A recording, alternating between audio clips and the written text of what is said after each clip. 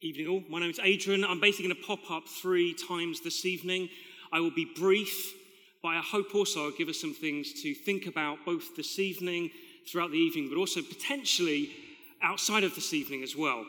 But to start us off, I want to start with a story that happened a few Christmases ago where my wife Lucy and I invited some friends of ours over with their kids.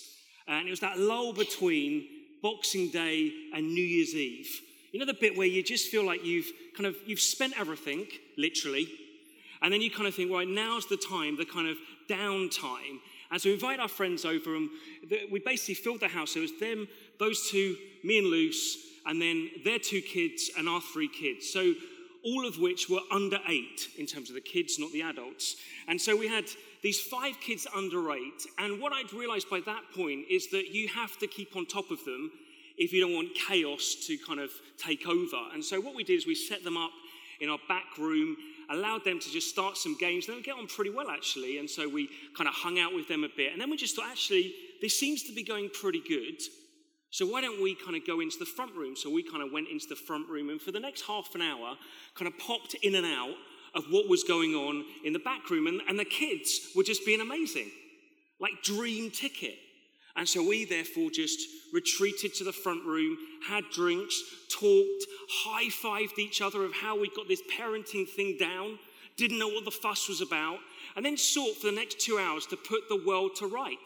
Because once you've got your parenting thing sorted, then the rest of the world can be solved. And so we gave ourselves to that. Then it kind of got later on in the evening, and our friends said actually it's probably time they got their kids home. And so we then got to that point of thinking, right, okay, well, it's pretty quiet. There seems a great degree of harmony. It seems also to be filled with peace. Maybe they've actually fallen asleep. And so we kind of went to the back room, the door was shut, pushed the door open, and they were well and truly not asleep.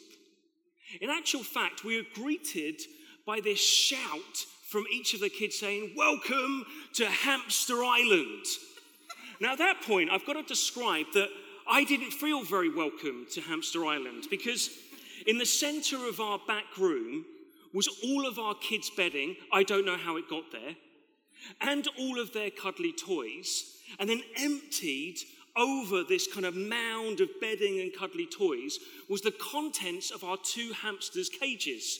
So sawdust, hamster food, and hamster poo.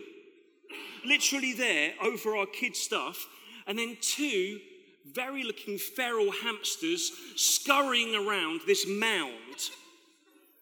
At that point, I can promise you, peace left, harmony left, and quiet no longer was there. Also, our friends grabbed their kids and they left very quickly as well.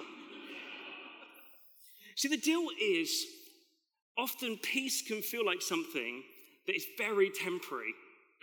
It feels like it's here for a moment, then suddenly it goes. Whether it's like in respect to my kind of slightly trivial example of Hamster Island, and I can promise you I am over it. It's not that I hold it against my kids. We still have a hamster. It's not the same hamster, as that would be somewhat miraculous. It's been reborn in different methods of different hamsters. We're now on hamster number, I don't know which, but we're still there. And so it's not that I'm holding that against them, but it's a relatively trivial example of peace. And then we have that quite significant example of peace, the one that was depicted in that short film of that true event in 1914 on Christmas Day, where suddenly war stopped for a day, but then within moments it started again. And it causes you to think, whether it's in those examples, but actually we can think of examples, I'm sure, within our own lives, where it feels like peace is pretty short-lived. And we can left kind of questioning, well, can peace ever last? And actually, is peace simply just the absence of conflict?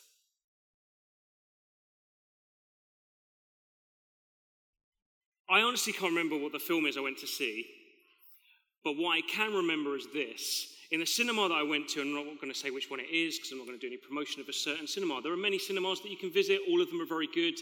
If you haven't seen the new Star Wars, as a quick aside, very good. Definitely recommend go and see. If you don't like Star Wars, don't go and see it because you won't like it. But it is very good if you do like Star Wars. Anyway, nothing to do with the story. Get back on track, Adrian. So it's this.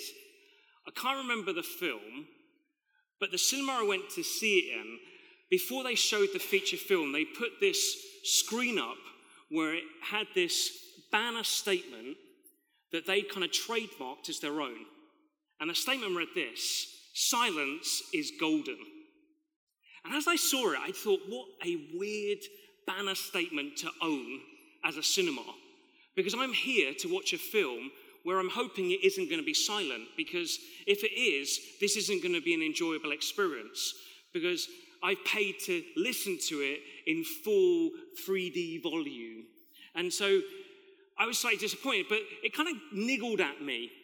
And as I said, I can't remember what the film was, but that statement I can remember because it kind of got under my skin. Because it wasn't that there wasn't any noise to the film, but it was that statement, "Silence is golden." And actually, after I left the cinema, it was still going around in my head thinking, silence is golden. Do I really think that's true? And over the coming days, it just would be there, lingering. As I was in my car, as I was getting up in the morning, I'd still be thinking, silence is golden. And then, after a few weeks, I'd realized that I needed to get to a point of answering the question, did I truly believe silence is golden? And if I'm honest, my answer was this: no. Because when I looked at my life, I realized that I fill my life, and I filled my life, with sound.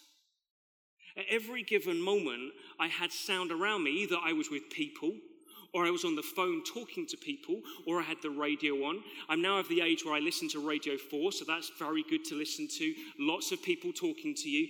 I then also would surround it with music. And then if I didn't have radio, music, people on the phone, I then had the TV. My life was one that was encompassed with sound. And I realized for me that I couldn't say silence is golden because I surrounded my life with sound, because at the moment the sound wasn't there, I suddenly realized it got really noisy. Because for me, silence wasn't golden or good. Silence was a moment where suddenly the noise got loud of what was going on inside of me.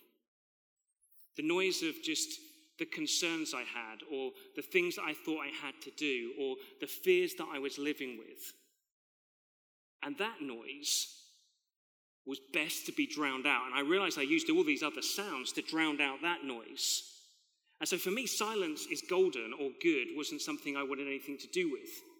But then I realized, well, what if that statement that the cinema was using wasn't just a statement, it was a question? Or an invitation? Maybe that's a better way of putting it. Maybe, what if it was an invitation that I could know that silence is golden? What if I could know the moment where I haven't got all the other distractions around me, that actually within me is this sense of peace? This sense of when the silence is there, there isn't any longer any background noise. And there isn't any inside noise. See, this moment when we look at peace, I could say, well, let's look at peace in the world. We live in a world that surely needs peace. And I wouldn't have to work hard to persuade you about that point, would I? I don't have to literally just read out the last kind of headlines of the news from around the world in the last 24 hours. And I reckon within a few moments we'd say, hey, yeah, the world needs peace. But the thing is, I think sometimes it can feel so out there that the world needs peace, and so intangible and beyond our grasp, we then think, but I don't know how to see it.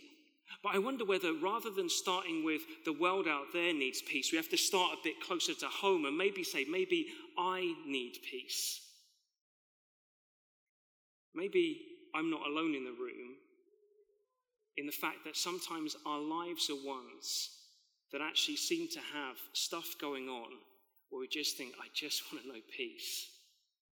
Or maybe it's not that. Maybe it's like me. You get to that point of realizing, actually, if I was honest, I don't see that silence is golden, because at that point, it starts to feel noisy. Maybe the invitation's there for you too, as well as to me, of saying, well, maybe we could get to know a silence that is golden, because actually all of that stuff that's going on inside, we could know peace in. But how on earth would we get that sort of peace? Because surely to know that sort of peace would actually not only transform us, has the potential of actually transforming the world around us. So my question at this point is, how do we get to know a peace that isn't just outside of us, but is also within us? When I was a kid, I wasn't very good at art. So what I really loved doing was dot to dots. I don't know if you remember them, but I absolutely loved dot to dots because what you got was this page of numbers or letters, and as you traced from number to number, suddenly at the end you get this image that suddenly appears that at the beginning you couldn't see. And the Christmas story invites us to join some dots in order that we can discover a peace that is revealed, a peace that isn't in something but in someone, Jesus, one that we've heard spoken of already. But for a moment, I just want to join the dots, if you like, of what we see through the Christmas story. You see, the first dot we're invited to kind of point to is one that's a promise that we heard in the first reading this evening. The promise that spoke of actually one who was going to come. It was a promise that was made 700 years before Jesus even came to the earth. And we're told that there's this one that's going to be born who's going to be a Prince of Peace. Literally one who's going to embody peace. One who's going to rule in peace. One who's actually going to offer peace. And what we're told is that word peace is given flesh and bones, not only in that it's going to be someone, but also in the richness of the words that's used. Because so often our language lets us down in terms of what's being expressed. Whereas in the original language that was written in, what was being expressed there when that word peace was uttered was actually conveying the whole aspect of wholeness, of completeness. Of the promise there's one who's going to come, who's going to offer wholeness. Wholeness relating within ourselves, wholeness relating with one another, and wholeness relating with who God is. So the first dot is a dot of promise. The second dot we then get to kind of draw into is one that's kind of allowing us to suddenly see this picture being revealed, is an announcement.